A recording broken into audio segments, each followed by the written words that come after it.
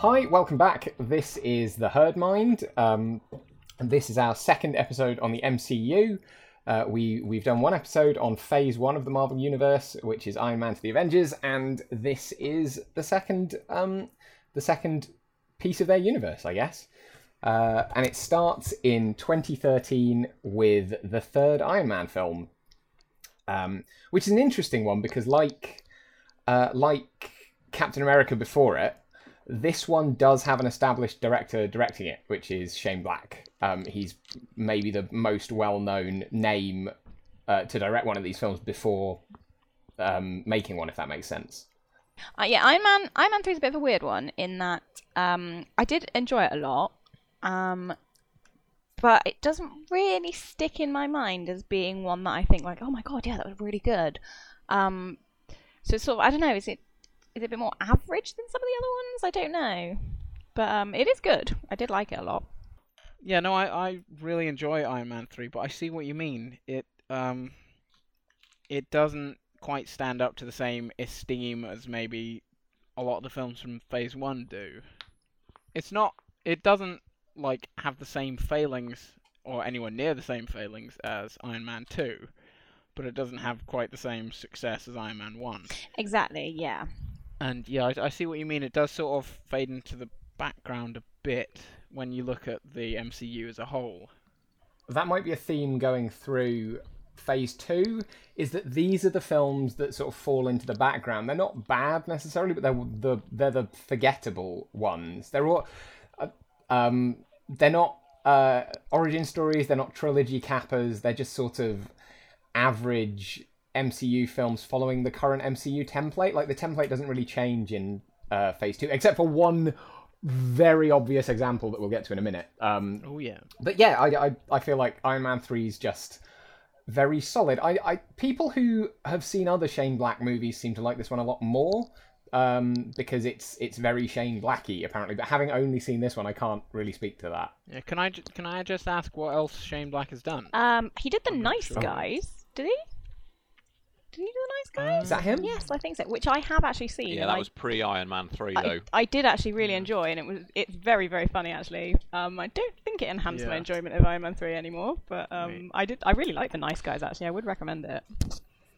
One of the ones a lot of people talk about pre-Iron Man is Kiss Kiss Bang Bang, Which is Robert Downey Jr. as well, right? which is actually the film that sort of started to make people talking about Robert Downey Jr. again, because it was sort of the first film he'd headlined in quite a long time. But there's other films as well, like The Long Kiss Goodnight, that has Sam Jackson in and Gina Davis. I have seen that one, although I think I might have only seen the second half of it. So I might cut this if I'm wrong, but wasn't he more of a writer before? Yes, yeah, he only wrote The Long Kiss Goodnight. Oh, JJ, you have seen a Shane Black film. Yeah. He did he wrote The Last Boy Scout. Oh yeah, squirrel love, baby. That film's weird. But I think one of the things that Iron Man 3 does do is it doesn't forget the consequences of the earlier ones. Like, Tony has to deal with, I guess, is it PTSD? I guess it is. It's some sort of anxiety from PTSD, isn't it? But he has to deal with that because, let's face it, the events of the Avengers are gonna affect you.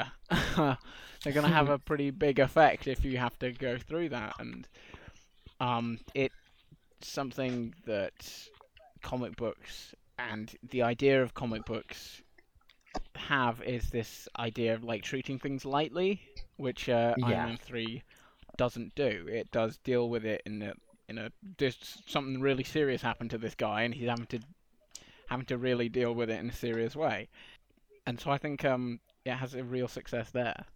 I think what's quite interesting about that on the flip side is that actually one of the reasons we've talked about earlier, it's been sort of the more forgettable of the MCU films, is almost that because although the actions of the previous films do have consequences in Iron Man 3, it almost feels like the actions of Iron Man 3 don't have consequences in the future of the MCU.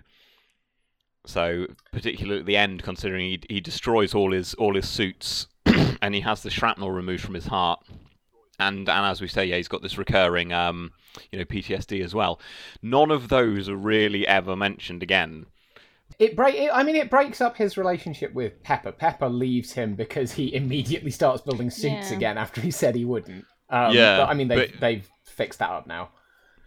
But yeah, it is odd that, as you say, it's a film that is about consequences, and yet it doesn't actually seem to have any lasting ones on the MCU. Yeah, and Pepper might have superpowers after this. Like, she kind of has the extremis virus, but doesn't really after this. And what's, I think, quite interesting about it as well is that it is generally seen as being the most, divisive of the MCU films. And a lot of that comes down to the Mandarin reveal as well, that some people thought was a work of genius and others thought it was disrespectful to, the comic book. To a slightly naff comic book villain. Yeah. Which side do we fall down on this, by the way, everyone? I thought the villain in this was really strong, actually. I thought it was genius. Yeah, I thought it was brilliant. But it is quite interesting that this is, despite the liberties they've taken with comic books in the past, in adapting them for movies and things like that. They've never hewn that closely to the actual comic books themselves. It's interesting that this is the only time there's really been any sort of blowback on that. Yeah, it's a bit strange, actually. And I mean, the Mandarin is in this film because Killian, when he tears his top off and has massive dragon tattoos going on, he's very clearly the Mandarin. He's the guy who's been running everything from the beginning. Yeah. The fact that it wasn't the guy in the trailers who turned out to... Trevor Slattery's amazing. Ben Kingsley's so good. But the fact that it wasn't him doesn't change the fact that he still fights the Mandarin in this film. Yeah. And I like that when he does fight him, this is the first time the bad guy hasn't also been in a big stompy robot suit. The bad guy has fire powers and can burn through your big stompy robot suit. And actually, it's a way more interesting fight. And it's really good because of all the different suits flying around as well that you can jump between. I mean, it is interesting. Like this one has the sort of thematic. Tony is Iron Man. Iron Man isn't. You couldn't put anyone in the suit and have them be Iron Man. Like Tony Stark is Iron Man, and he can be in any suit, and he can be out of the suit, and he's still. I mean, it sort of makes sense, except that then in the next film he immediately builds more suits again. Like you're saying, sort of undoes it. But you're right. It's good, but it's not one I stick on. It's not one I turn to. Yeah, I was just going to say it is the most disposable. You watch it and you enjoy it, but then you, sort of forget about it afterwards. After you leave, you don't.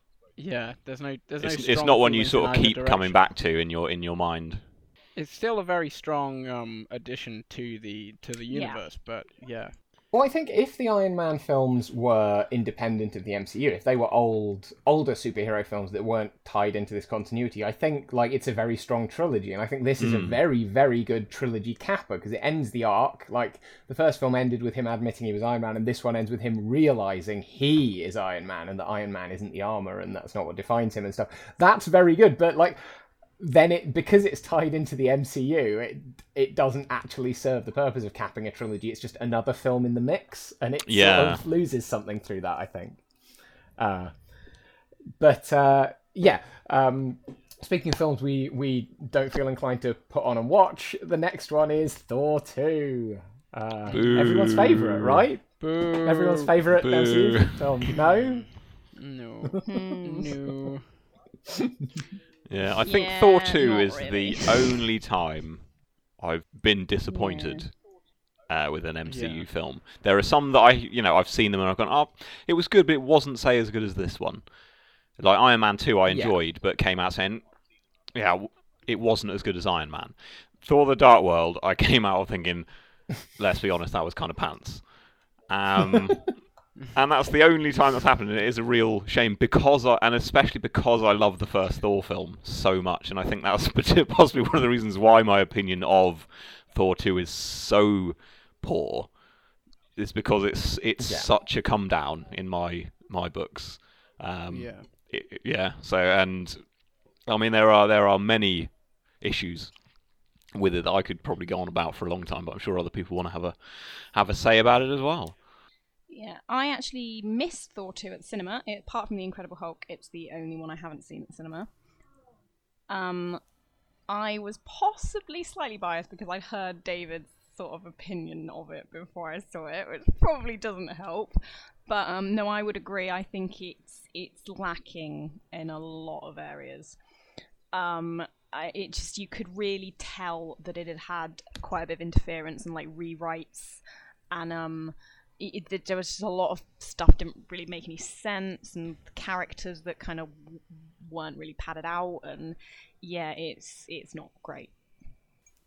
I'm just disappointed to learn you never saw Chris Hemsworth sponge bathing himself on the big screen, because that's a moment. Actually, very quickly, because there isn't really anywhere else to slot this in, we were talking about Black Widow being little more than eye candy in Iron Man 2 earlier. Like, it's worth saying the MCU is very good at displaying male bodies. Like, there's a lot of beefcake in these films, and it's weirdly, what am I looking for here? It's an equal opportunities sort of business. Yeah. Yeah. And I've always sort of appreciated that. But back to why the Dark World is terrible. Jonathan, your turn to beat this one up. Well, I had quite an experience with this because I saw it at the cinema with my friends, and they'd not seen the first one. So I brought them round to my house, and we watched the first one on our TV, and then immediately after we went to the cinema to watch Thor 2. And they came out of it like, oh, that's much better than the first one. And I was sat there like, wait, really? What? Oh, okay. So I don't know if it was just because of what they appreciate from a film, what they want from a film, or maybe it was just the freshness of both of them in their minds, like warped their view. But I had completely a different outlook from them coming out of the cinema. And I just thought that was interesting. Yeah, because they said it was much better. I don't know if they just preferred the action, the kind of more sci-fi element to it. God knows, but I did not appreciate it at all. There is something there in the way this one feels like a reaction to the first film in a way a lot of the Marvel films don't. The worst Marvel films are the ones where they've reacted to stuff that's happened before. Incredible Hulk is a reaction to Hulk, Ang Lee's Hulk being like a slow, thoughtful film instead of an action movie. So and Iron Man 2 is a reaction to the Incredible Hulk doing badly and a reaction to how people liked Iron Man and what they liked in Iron Man. This one feels like a reaction to people not being fond of the comedy in Thor. And not liking the over-the-top fantasy. So instead they hired, is it Brian Taylor, is that right? Alan Taylor. Brian Taylor might be a musician. But yeah. They in hired... fact, he's two members of Queen mixed together, isn't he? Yes. He's a director from Game of Thrones. So when you hire a director from Game of Thrones, you're going for a very specific type of fantasy. So I think Marvel themselves are going, oh, we want our Thor to be darker and more gritty and realistic, which are all buzzwords we now associate with DC, of course, and not positively. But this one feels like they're not just taking this character they've established in the world they've established and making a good story there. They're trying to change them in ways that react to how it was previously seen, and I don't think it works very well. I still like it more than I think any of you do. Yeah. I just think I think it's all right. It's an all right film. Yeah, it's interesting that it's, of all the Marvel films, it's the one that has the most sort of behind-the-scenes stories attached to it. Like, it's the one where there were stories about it coming out of, reshoots and studio interference and that kind of thing. And it's the one film where you can tell that's happened. Yeah.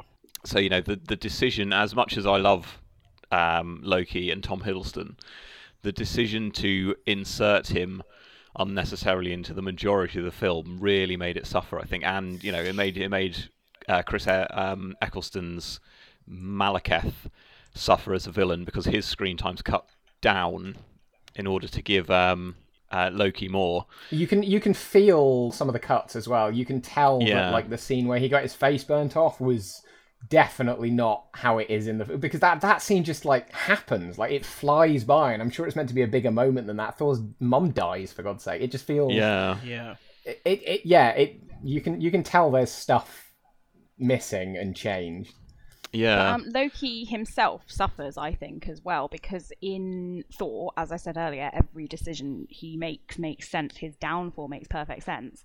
In this film, like, nothing he does makes sense. He's completely all over the place. He's not the intelligent, calculating person that we've seen before. He's sort of seems to keep changing his mind, and I don't really know what he's doing, and I don't think the writers knew what he was doing. They just wanted to put him in their film because he was popular. He suffers, I think, from that because he's a lot less, because he is their best villain in Thor 1, and then in this film kind of dampens that down a little bit. Yeah, and in doing so it means the film has no decent villain. Yeah, which is a shame because he's played by one of my favourite actors. So. I love Christopher Eccleston. I really love him. So yeah, when he was cast, I was thrilled. Which again, I think is another reason. There's a whole list of pylons, which is why this film's the bottom of my list, and that's possibly another one. He's done a complete disservice by this film, I think. But it's interesting because Matthew, you mentioned the line earlier when we were talking about Thor, as in when they're they not wanting to lean too heavily into the mystic of it, where he says, your ancestors called it magic, you call it science. I come from a place where they're one and the same. Yeah. And I actually really love that line because it hinted at a world that I was really excited to see. Like a one where magic and science are, completely the same, and you can't tell which is which, and it is just the impossible is the possible because that's the kind of world it is. And when they said, because they initially said, Thor 2 was going to be almost a reverse of Thor, because Thor was a fish out of water story for Thor. Yeah. The Dark World was going to be a fish out of water story for Jane, and I was really excited to see more of Asgard, this world where there's science and magic blur together, and they can do the impossible because it's possible where they're from. And you just didn't get that at all. I mean, for some reason they seem to interpret that line as, oh yeah, it's just any other, it's just your generic sci-fi world. Yeah, they've got spaceships, they've got blasters, all that kind of stuff, and that wasn't what I'd taken from that line. So again, I think no, it was. And that, I think, leans towards, again, you saying them trying to make it Asgard and that world a little bit more dark and gritty. They're taking away sort of the majesticness that Kenneth Branagh had injected into the film. That really overblown pomp and all that kind of stuff, which I adored. And they've made it, sharpened the edges, tried to make it a little bit darker, and it's just ended up making it more generic. And again, that's a real shame because it was one of the things I was actually looking forward to the most about the Dark World, that actual exploration of Asgard from the eyes of a human, because to Thor and Loki and all the people we see in Asgard in the first film, it's just normal. So to actually see, someone would be amazed at all this stuff, I was really looking forward to. But yeah, we don't get it. In fact, that isn't really in the film at all. Yeah. No, the Jane stuff changed a lot, didn't it? Because there was a different director originally. Was it Patty Jenkins? I think it was Patty Jenkins, yeah. Who went on to direct Wonder Woman. She was the original director, and it was going to be a much more Jane-heavy story. And I think Jane has done a complete disservice in this film. Yeah, I think Patty Jenkins was hired. I might be getting this wrong. I think Patty Jenkins was hired not at the request, but like at the recommendation of Natalie Portman. And then that fell through, and they decided they wanted to go in this darker direction, which they sort of do with all of Phase 2. And the Jane stuff changed dramatically, and I think Natalie Portman was a lot less interested in the film from that point. She both gets sidelined, and I think sidelined herself a bit. Like the other human set characters do okay. I like the Selvig stuff and the Darcy stuff. I'm not Darcy's biggest fan, I won't lie to you. I just feel like she's this very oh, look at me, I'm sarcastic and kooky, and it just didn't work for me. I just want to end this one on, because we've been down on this because it's not very good, but I want to end it just saying, I do think there's stuff to like in this. I really like the final battle. The stuff with the portals and jumping from world to world as they fight is really cool, and the way like the hammer gets stuck on one side of the portal as it closes, and so it zooms off into space, and then has to come back when they reappear on Earth. Like, I really like how clever that fight is. I just wish it was against someone who had anything going on at all. Yeah. So the next film to continue the Phase 2 thing where the Marvel Universe just gets darker and every film tries to out-gritty the previous one is Captain America 2, The Winter Soldier, which was absolutely loved on release, and I didn't get it, and I still kind of don't. This is the first Captain America film in the modern world after the last one was a flashback, and they try to make it about modern real world like politics and warfare and stuff, and I never really got on with it, and I don't really like some of the directions they take some of the other characters in as well. And I know a lot of the things I don't like are things other people do like, and I just find that strange. Like, people like the kinetic Bourne style action, and I don't. And then the sort of the camera work and the world is made very, like, I mean, it's going for realism, but what that actually means in effect is grey. Like, everything's very grey, and I just do not like this one very much, really. It's interesting. Leading into your point about grey, one of the my issues with this film is how black and white it is in terms of the morality of the characters. So, nice little segue there. I would agree with that comment. That's my main issue with the film as well.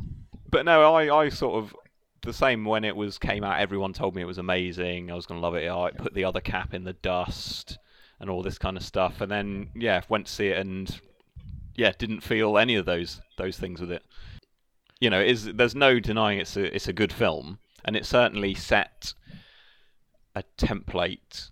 Again, we've said that about quite a few of the films, but it just certainly set a template about, particularly in the direction they took Captain America, and that the sort of the shield side of the MCU.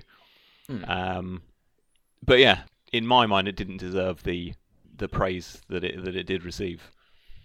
No, I agree. I think the black and whiteness of it is very odd and doesn't really make a huge amount of sense, because when you put it together with the other things, it's just people doing their jobs, and that's kind of the whole point, that actually not all of Hydra is evil because they're just following orders, but then they are all evil, and it doesn't make any sense. And not all of S.H.I.E.L.D., you mean?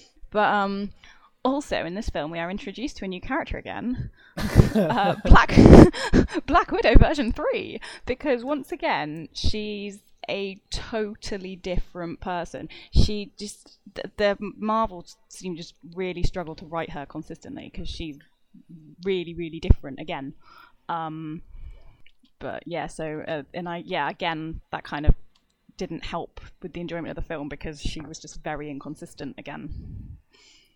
But in this film, it's the first film that I find that, like what you were saying before about the as you called it, kinetic action sequences.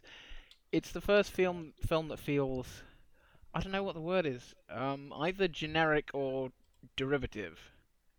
Because like the other ones, like the Iron Man films or Thor or Captain America, the Avengers, like it feels like they're like making their own format. They're forging their own feeling to the films. The films have their own very unique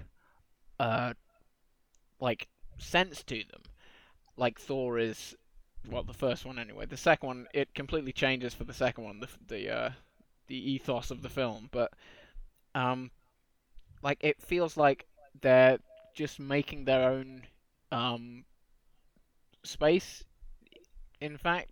But like it feels like Captain America 2 is cashing in on things that have already been done, things we've already seen, and just generic action film. Oh, it's a film about spies, so it has to act this way, instead of it's a film about these characters and in this world.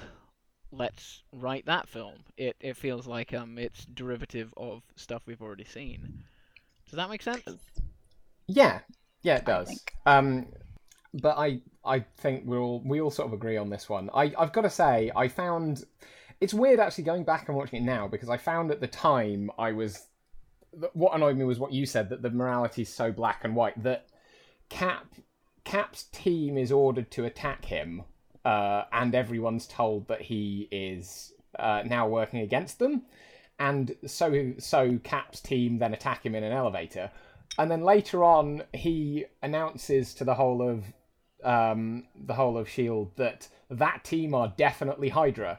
And the only way he knows this is because they attacked him, but those were their orders. That's how orders work. Like, they were told to do that, so they did that. Like, if the head of the organization is bad, the rest of the organization doesn't need to be. That's the danger of power structures. Exactly. It's like the film missed out on all that. Although, the thing is, if you watch it now it feels like in the real world, no, actually, all the bad people are just genuinely white supremacists and trying to do bad things openly. So I don't know, maybe now it actually works a bit better. But I know we said we weren't going to get hung up on plot, and I am trying not to, but Hydra, they've infiltrated S.H.I.E.L.D. to the highest levels, right? Yeah. They've really got in there. Sitwell's Hydra agent, all these high-ups are Hydra agents. And their final plan to set off this evil weapon they've got, their solution is to send in some Hydra agents to point a load of guns at the IT guys and get them to press a big red button. Why did they not have a Hydra agent in the IT room? Like, why are they not infiltrated there? It doesn't make sense. Because nobody cares about the nerds, Amy. There's a lot about this film that makes absolutely no sense, and I just really struggle to forget that. And the plot is just broken. Especially seen as one of the reasons why it was sort of so critically lauded is because people were saying it was a really intelligent movie, like one of them old school spy films and all this kind of stuff. And you actually pause to think about it and you go, it really ain't that smart. Yeah, it's like, this is the dumbest conspiracy there's ever been. Yeah. The conspiracy isn't, we will use existing command structures to do terrible things, which is how general conspiracies work. It's, a bunch of us are evil and the evil ones among us will be evil. There you go! Yeah. Conspiracy. Yeah. I've got to say, the best thing to come out of this film was Agents of S.H.I.E.L.D. Season 1, which halfway round turns around and reveals that one of its characters had been Hydra the whole time and just handles all of this stuff much better. The Agents of S.H.I.E.L.D. is, as because we said this film was too black and white, Agents of S.H.I.E.L.D. is so grey. It really, really deals with the greyness of it all. And nobody trusts anyone. Not everybody's completely evil. They were just told that was the right thing to do, and it handles the concept so much better. Yeah, can we talk about Sitwell, because he's been in the other films. He's the bald guy. He's a friend of Coulson's, and Coulson and Fury trust him implicitly. He's a good guy, but then plot twist. Just for the sake of there being a plot twist, he's Hydra. Whoa! And then because he's Hydra, he's suddenly disposable and he gets chucked out of a window, and you're supposed to not care about him anymore. And it's just that black and white morality. It's just such a twisted way of thinking. It's such a shame. And as well, there's the we see the judge from Iron Man 2, who in Iron Man 2 just has a vendetta against Tony Stark. He just doesn't like him, and so he's a bit rude to him. That's all it is.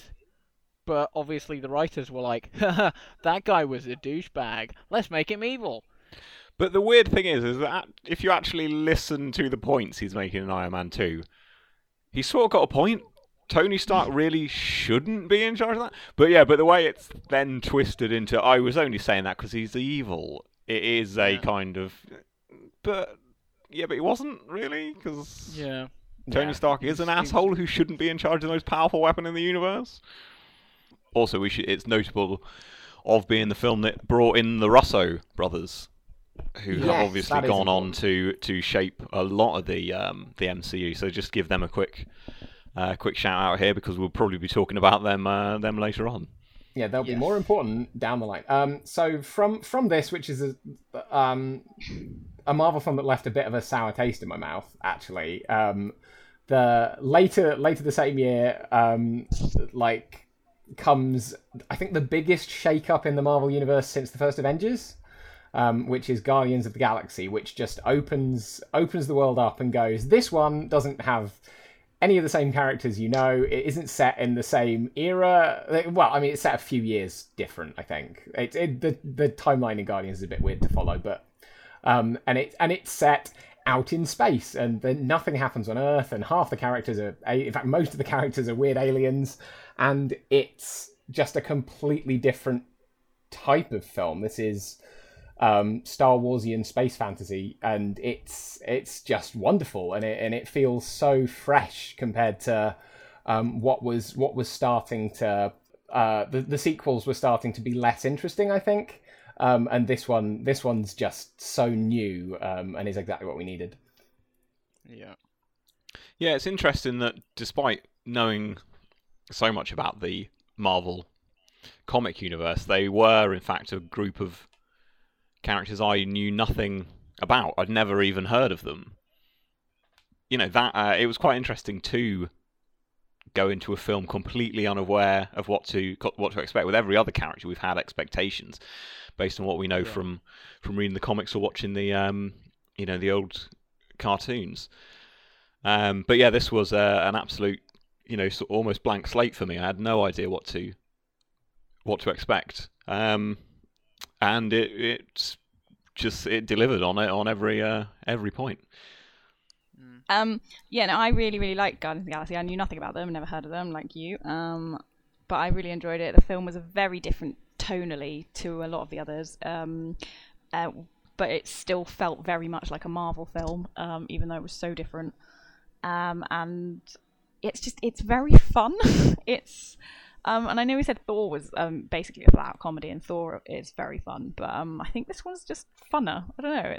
It just feels a lot more light-hearted and a lot less serious than a lot of the others. I don't know about you, but this is the one I've probably watched the most. This is the one where if I feel like watching a film that will make me happy, this is the one I'll put on. And that's not even true of the Avengers, which is still my favourite. Like this is the one it's such a good time. But the thing with this one as well, because it has because it's not set on Earth, because it has the least consequence on the rest of the universe. At this point, currently, anyway, in 2014, it had the least stake in all the crap going on Earth. It had the fewest ties to it. It was allowed to just do whatever it wanted, and I think it really benefited from that. There are a couple of things it had to do, or a couple of plot beats it had to do. It had to introduce a new Infinity Stone. It had to explore Thanos, the Puppet Master, a bit more, just a tiny bit more. But apart from that, it could do whatever. But I think Guardians of the Galaxy was probably quite a big risk for them, because obviously we know they've taken risks. They're the Marvel films. They're going to make money no matter what they make. But even so, I think it's a film with a talking raccoon and a big tree person, and nobody's ever heard of these characters. And I think it was quite a big risk for them to take. And I just think that's something that's really interesting about Marvel, is that even now, even though they're very well established as a successful film franchise, they are still taking these risks. It's not just the story and the characters that are a risk and unusual as well. The whole feel of this film is very different. Like stylistically, it's got the jukebox musical soundtrack, which is incredible and has become so important to like that series. The what's it called? The Awesome Mix. But even things like that. That's a big unusual risk to take in your, because they're 10 films in now. This is they've got an established house style, even if it mixes things up a little. Like this is so different and so out there. But like Jonathan said, in one way it's a massive risk, and in another way, because it was isolated off in space, if it had gone horribly wrong, if this film had been a disaster and bombed, like, it wouldn't have affected very much. They could have just like they did with Hulk, like brushed it under the table and been, well, that was a thing we tried, on to the next thing. So they've been very savvy. Yeah, you said with the soundtrack was a big risk, but I think they knew it was going to pay off after the first trailer. You know, the Ooga Chaka, Ooga Chaka, Ooga Chaka, and everyone was like, "What is this? This is amazing." I'm going to see it. Yeah. It's a trailer that ends with everyone yawning and looking bored. It's such a great thing. Yeah. But obviously, one of the we've talked about the risks they took with this film, both with the characters and the choices they made in the film. But obviously, the choice in director was quite a big risk as well. But yeah, obviously, James Gunn was a name we were aware of, and we'd actually come into contact with him through our love for Firefly, I think, really, because obviously the first film James Gunn directed was Slither, which had Nathan Fillion in, and obviously, as big Whedon and Firefly fans, we sort of wanted to track down everything that the cast from that had been doing. And that led us on to Slither, which I think came out reasonably close to sort of Serenity. And then, through some we discovered that he'd actually written both the Scooby-Doo live-action films as well. Those films are so good, and I'm not even joking, they're amazing. The second one is good. I don't know if the first one is. I genuinely, unironically love those films. But yeah, as well as that, he went on to direct Super as well, which is a very dark comedy about a man who decides to become a superhero who has no powers and fights crime by hitting people in the face with a wrench. And it was kind of overshadowed at the time by Kick-Ass, because both films about people, who don't have superpowers trying to be superheroes. So yeah, it didn't actually get as much sort of coverage as it maybe should have, because it is a very good film. And again, it had Nathan Fillion in, so we had to go and watch it. But yeah, so we were aware of James Gunn as a director, and it was his filmography, despite writing the two Scooby-Doo films, was one that did not seem to mesh with Marvel at all. It's another directorial gamble, which seems to be their thing at this point. Yeah, but it's possibly one of the biggest payoffs they've had, I think, because James Gunn has become such an integral part of, and the tone he established with the Guardians films becomes such an integral part of the MCU. So I think it is possibly their biggest payoff in taking that risk and bringing him in, because I think there were a lot of raised eyebrows at the time, from people that had never heard of him and from people that had heard of him and had watched Slither. So yeah.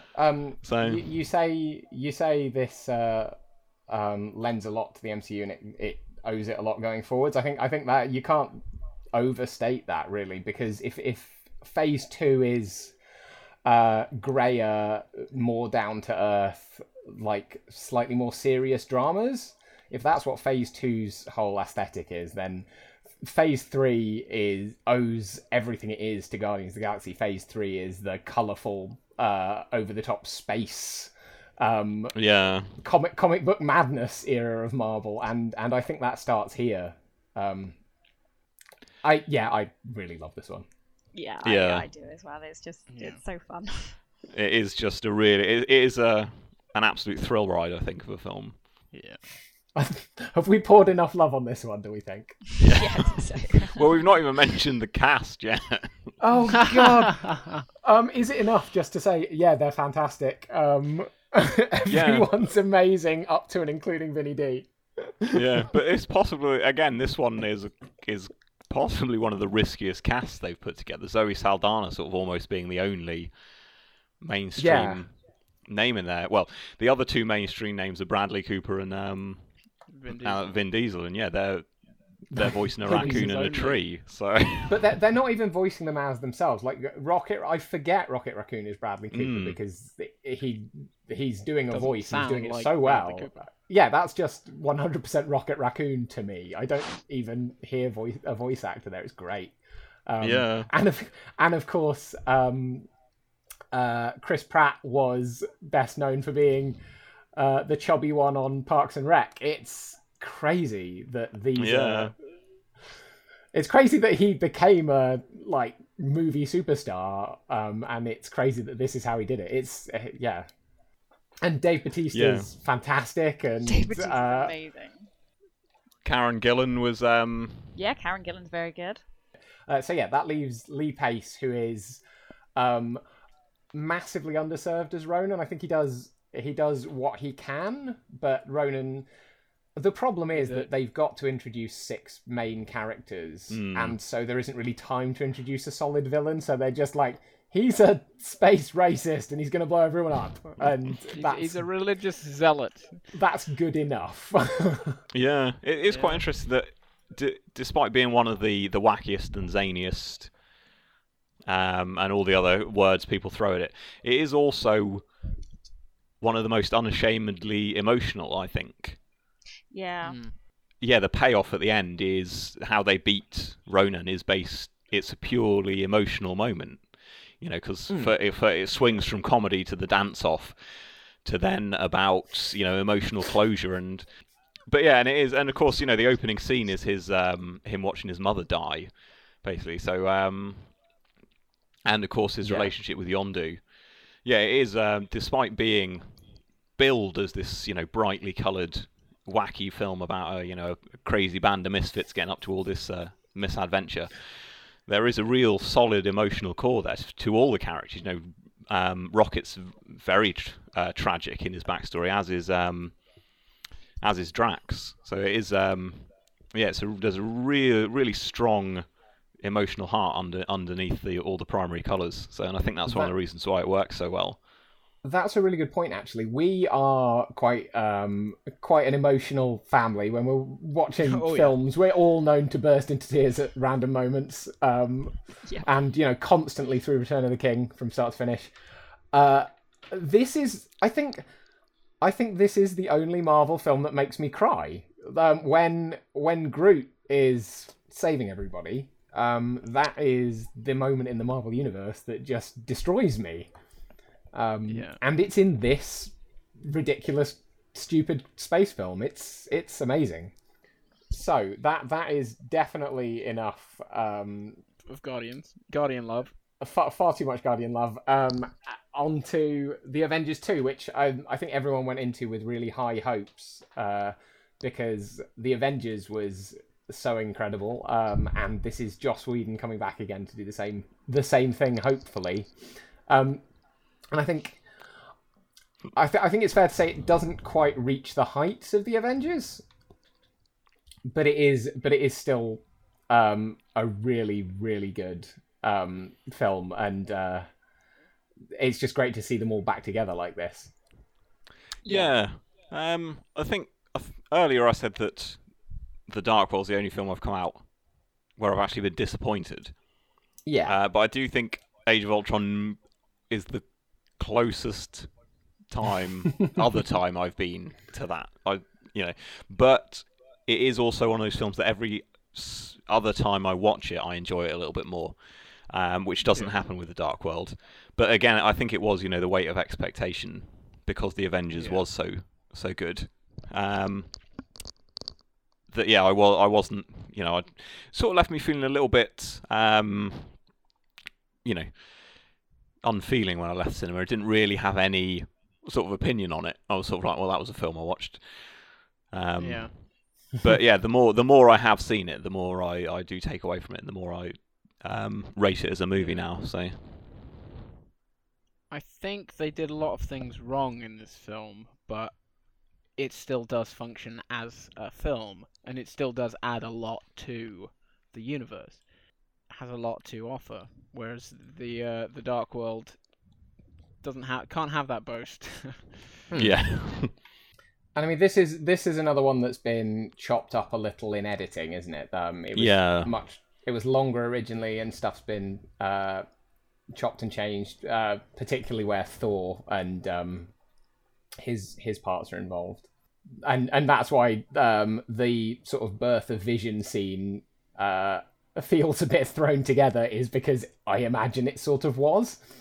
One of the biggest problems I have with this film, I know it's probably, as films go, not like as a film, it's probably not that big an issue, but it's just an issue I have. I think Ultron isn't done properly, because the thing is with Ultron, he's an AI. He's a living god in the modern age. Basically, he can be anywhere and everywhere. His brain is this one global network. But it treats it like he is localized to one body and has a load of drones that follow him. Yeah, he never is actually the threat he should be, because he should basically be able to shut down the world even without access to the nuclear codes. He should be able to reach into everyone's electronics and turn it off. And that was sort of the film I was expecting it to be. I thought, Age of Ultron, even the title Age of Ultron implied that, he would actually have almost a reign. I sort of almost envisioned a film where he'd rise up, and then it'd maybe have a time jump to 6 months later, and everyone was living in a cave. And Cap would have a massive hobo beard. I mean, we had to wait another phase to get that, but so we quite often, jokingly call it Weekend at Ultrons rather than Age of Ultron, because it did feel it didn't have the impact that I thought it potentially could, because he should be so powerful. And as a villain, I mean, as a character, he's fine. I really like the way he's written and the way James Spader's playing him, but as an actual villain, he never reaches his potential. Yeah, the scene between Ultron and Vision at the end by the lakeside suggests a better film than this is. Like that's the ending to a much more philosophical and interesting film about these two robots who have surpassed their creators. But we don't really get that film, because Ultron's doing this thing where he's obsessed with Tony. He hates Tony, but he also idolizes Tony because he's his creator, essentially. It's a daddy issues story, really. That's why he wants a human body, is because he wants to be a real boy. That's why there was so much Pinocchio in the trailers. But that makes for an interesting character, but I don't think it makes for an interesting threat, because there's no reason he's going to be more dangerous when he gets his body than he was before. They're trying to stop him getting the body, but he's already dropping Sokovia from the sky, so does it really matter? I don't know. It's a bit confused sometimes. Yeah, because in the comics, the Vision is his creation, isn't it? Ultron's builds the Vision, yeah. I thought the Vision was dead Wonder Man. Well, he's that as well, but comics. Comics, man, comics. But surely it would have worked better in the film as well if Ultron has daddy issues, so he wants to make his own. I can create life too. Yeah, and give it not daddy issues. He's like, I'm gonna raise it right, and it's gonna be an idealized version of my ideals. Yeah, he's gonna keep my reign supreme. And then he turns around and he's like, actually, Dad, I think you're a bit of a douche. And then that's when the Resistance, there were ways it could have been done. Yeah, but it's also interesting that one of the other issues I have with it is that he does have these issues around Tony. He does resent Tony and all this, and he wants it to be better than Tony. And when someone suggests that he's like Tony, he goes into a rage. And turns into Ultron from the comics. I wish he did that more, where his cheeks go glowy and he actually looks I wish it did that a little bit more. But anyway, carry on. But it never actually sets up a relationship between him and Tony that can then go sour, because basically the film start of the film consists of Tony and Bruce trying to make Ultron work. They can't. They go off to have a wild party. Ultron turns on, and interacts with Jarvis, and from that conversation decides he's going to kill everybody. And also has a weird, unhealthy obsession with Tony, but it's never actually set up. I mean, there's even a bit in the film where Tony refers to him as his son. I think it's a fight in the boat, isn't it? But again, that relationship isn't actually... It almost feels like it was a story for 2 movies. And Ultron was a character that needed a lot of setup to then be a successful villain, and unfortunately all that setup has had to be removed from the film, I think. But you know, the sort of implication that setup has happened is all still in there, so it doesn't really work. We haven't mentioned the introduction of the 2 new characters, Scarlet Witch and what's he called, Quicksilver. Because they've got a hatred of Stark, and that's why they connect in the first place, isn't it? But their hatred of Stark seems more well-founded. Yeah. And so them teaming up with Ultron makes sense, but never really feels like it makes sense because Ultron's so obviously mad and evil. Yeah. Yeah. Actually, there's a deleted scene which I think would have improved, would have made a bit more sense. Before they meet Ultron, it shows Wanda and Pietro down in Sokovia's streets, like handing out blankets and stuff. Oh, right.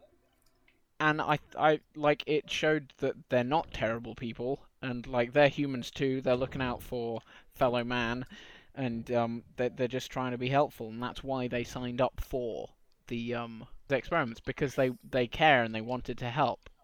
They just think Stark and stuff aren't doing the right things. A lot of what we've been saying about this film has been character drama and character based, and I think that's the film has a lot of problems, and I feel like the action isn't as strong as it was in the first Avengers, or at least it doesn't build up in the same way the first Avengers does. It blows a lot of its spectacular scenes at the beginning, where the Avengers saved the big punch to the end, and there is 20 minutes of furious, glorious action. But what this film does do really well is character interaction and character drama stuff.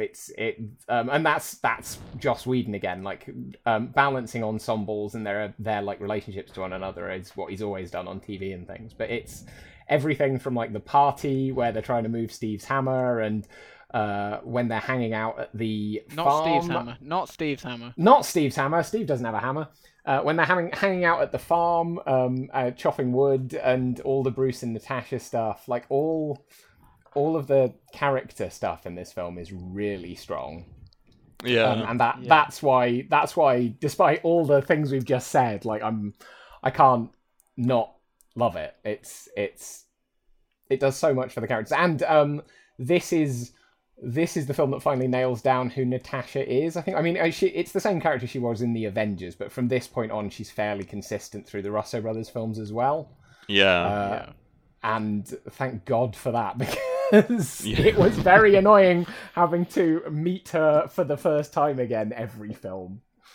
And obviously, it's also the film where Hawkeye finally gets some much-deserved love, yeah. Because we mentioned the farm. Feels like penance for leaving him out last time, doesn't it? Yeah, we mentioned the farm, and again, it's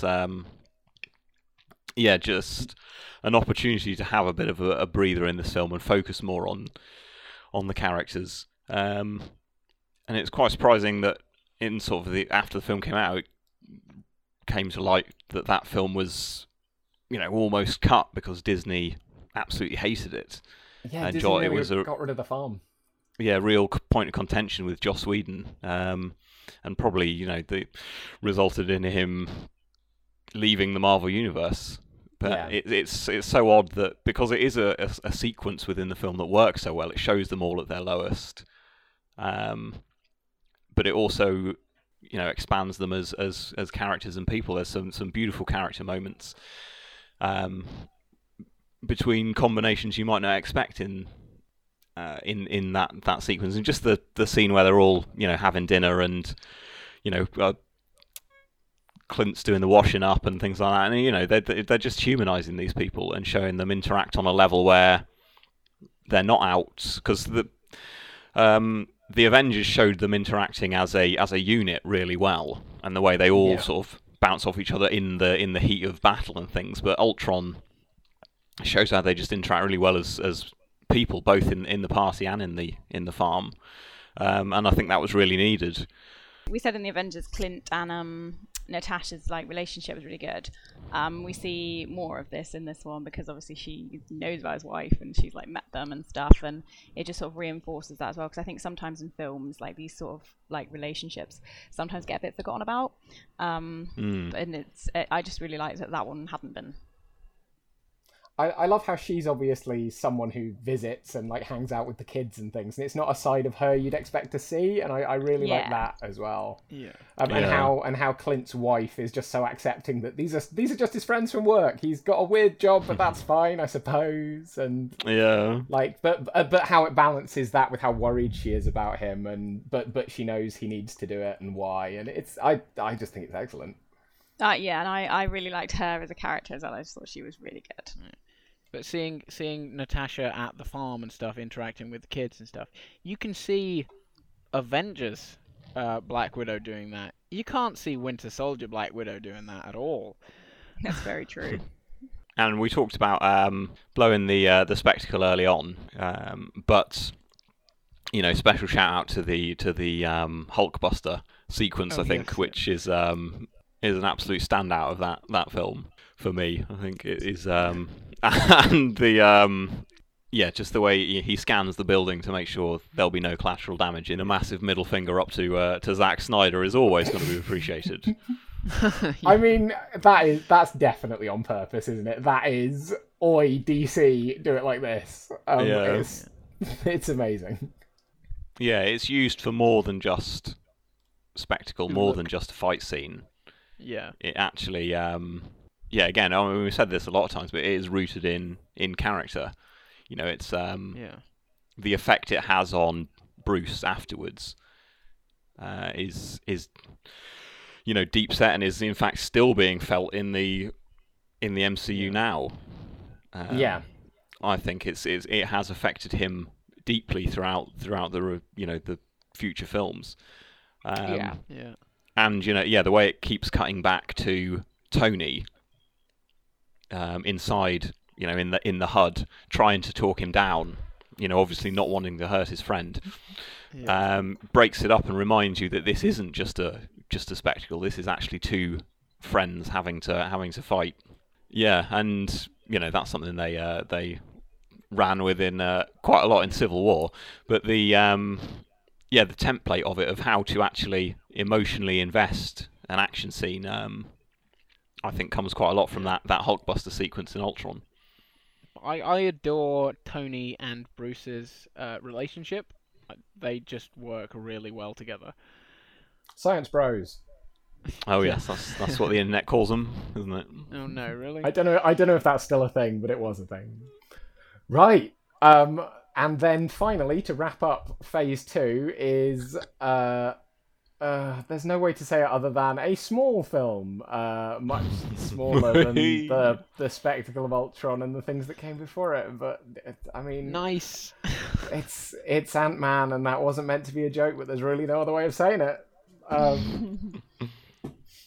I don't think we should dwell too hard on the Edgar Wright part of this story. The fact that this was originally was being developed really early on in the MCU. Was it even before the MCU? Yeah, it might have been. Certainly the early days. Yeah, so Edgar Wright was working on an Ant-Man script for years, and the idea was that it wouldn't have been integrated into this universe they were building because they hadn't figured out how to build this universe yet. It wasn't... The MCU wasn't a thing at the time that script was being developed. And as time's gone on, and as we've seen through a lot of these, the Phase 2 is when Disney put their fingers in too far, I think. This is the phase where the films start to suffer because the studios meddling and interfering maybe too much. Meddling's probably a strong word, but you know what I mean. They're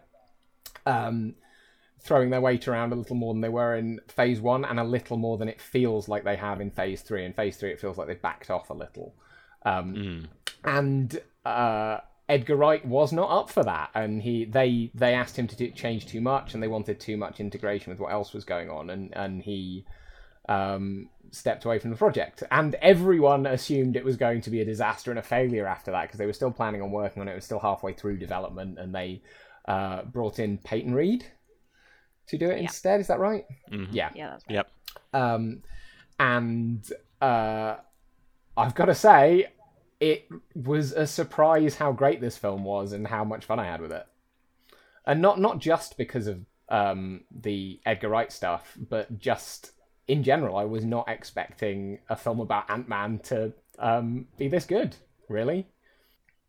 Yeah, and I think Paul Rudd's a great choice as well, because again, he's a lot older than the normal Marvel superheroes we're used to seeing. I think he's one of the older actors. But it's quite interesting because the scenes with just Scott, you know, where he's trying to get a job and stuff, they just feel very much like a Paul Rudd film. And that was really interesting because they kind of don't feel like a Marvel film. They just feel like you're watching a zany Paul Rudd film. And then it kind of turns into a superhero Marvel film, and it's amazing how much that works, actually. Yeah. It is another one that feels very comedy. And yes, it's very funny. Yeah, this is in the Guardians and Thor 1 sort of. It's funny first, and then is a superhero film on top. So interestingly, one of the reasons I wasn't that interested in seeing Ant-Man as well, you know, obviously I was always going to see it because it's an MCU film and that's what we do these days. But it was because the Ant-Man they were focusing on was Scott Lang. Yeah. And in the comics that I'd read, Ant-Man had always been Hank Pym. Hank Pym was the Ant-Man I had a knowledge of and a reading relationship with. So, yeah, the fact that it was Scott Lang, who I knew nothing about, didn't really, excite me that much. But yeah, certainly when after the second trailer came out, I was completely sold. Because it's it doesn't matter who's shrinking down and riding ants, really, just as long as they look good doing it. But was it the Thomas the Tank Engine joke? Because that's what sold me. When you see the giant train bearing down on him and he's screaming, and then it cuts to the table and it's just a tiny little toy train that falls over and it just clatters like that. Yeah, that absolutely sold me on. Oh, this is clever. This is really funny. Yeah, and the way they did have Hank Pym in the film as that older mentor, I thought worked really well. Also in the way that it hinted towards a period of the MCU that we hadn't seen, sort of those, almost those heroes that were obviously around in the 70s. The prologue of the film showing Pym working for S.H.I.E.L.D., working for Howard Stark and Peggy Carter, that hinted towards a really interesting world that we've not seen any of since, and that no, that's really quite exciting, I think. And they don't even have to ever revisit it, but just the knowledge that superheroes have almost been an established thing throughout this world. Iron Man wasn't the first. It didn't start with him. It's been a long established thing. So I just thought that was really, really interesting, the implications of it. But I think it was really interesting to see like the older superhero sort of like passing on the what word am I looking for here? Legacy, possibly. Yeah, to somebody younger, and sort of I think that's because that's not something that we've actually seen before, and I think that was really interesting. That's something that may become important to the Marvel Universe later on as well. I mean, we're going to talk at the end of next episode about what happens going forward from where we are now, but it feels as though this is maybe what they're going to have to do with some of the characters, is maybe Steve will have to pass on the shield to someone else, or Tony will give someone else the armor, or someone else will develop some or something. there's lots of candidates in the comics, although I'm sure the films will suffer from the same problem as the comics, which is that quite often they go back to the original after introducing these new versions of characters, just because people still love the classics. So I don't know, but it's interesting to see that this is one way they could go with it, is to have Hank Pym pass on his powers and his suit to a new generation.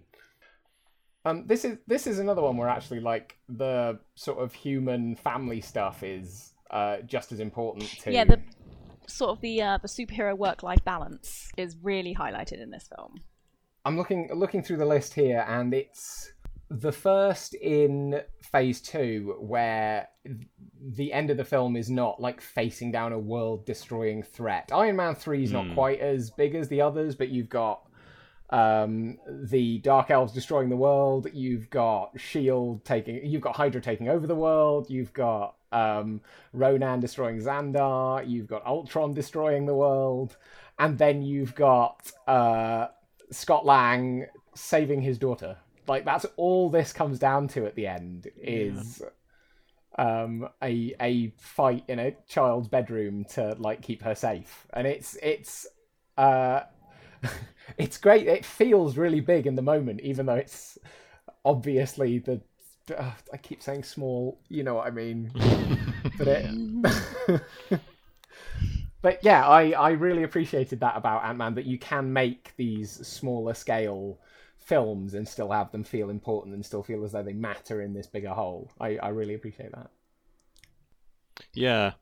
One thing I was going to say about Ant-Man that we've not already touched on is how well it handles the action sequences, because it's quite a unique power that Ant-Man has. And the way that the film, does that with all the changing sizes and quite a lot of what it does is our sight gags, such as the Thomas the Tank Engine moment and things like that. But yeah, the way it integrates that power into the film, I think, is really, really well done. And also I think it's possibly the only film we've had since Iron Man that actually has sort of like a training montage of him getting a handle on his power, and I think that works really, really well. Actually, obviously a lot of the comedy comes from that, because as we said, it's one of the most outright comedy films they've made. Yeah. But yeah, it is always good to have a training montage in there. so it goes back to the classic Spider-Man days and things like that. The trials and tribulations to get everything right. But yeah, no, I think the way it handles his power, which had the potential of looking pretty ridiculous, is really well done. And it's more than just used as a gimmick, really. The way moments that you have to shrink or size up are actually thought about. They're not just he can be small so he can do this. They do actually, there is actually a little bit of intelligence into how it's used in the sequences. But talking about the look of the power itself, I think they did something really clever when they did this. And it wasn't actually something that I picked up on. It was something my dad mentioned. I went, oh, of course, yeah. How did I not notice that? But in the comics, in the Ant-Man comics, when Ant-Man resizes, it shows a big Ant-Man and a little Ant-Man, and then it shows like 5 different shadow Ant-Men of different sizes between the 2 points. Yeah. To show, like, in comic book form, he is shrinking right now. And in the film, it mirrors this. Whenever he shrinks, you see a few stages, like, faded out.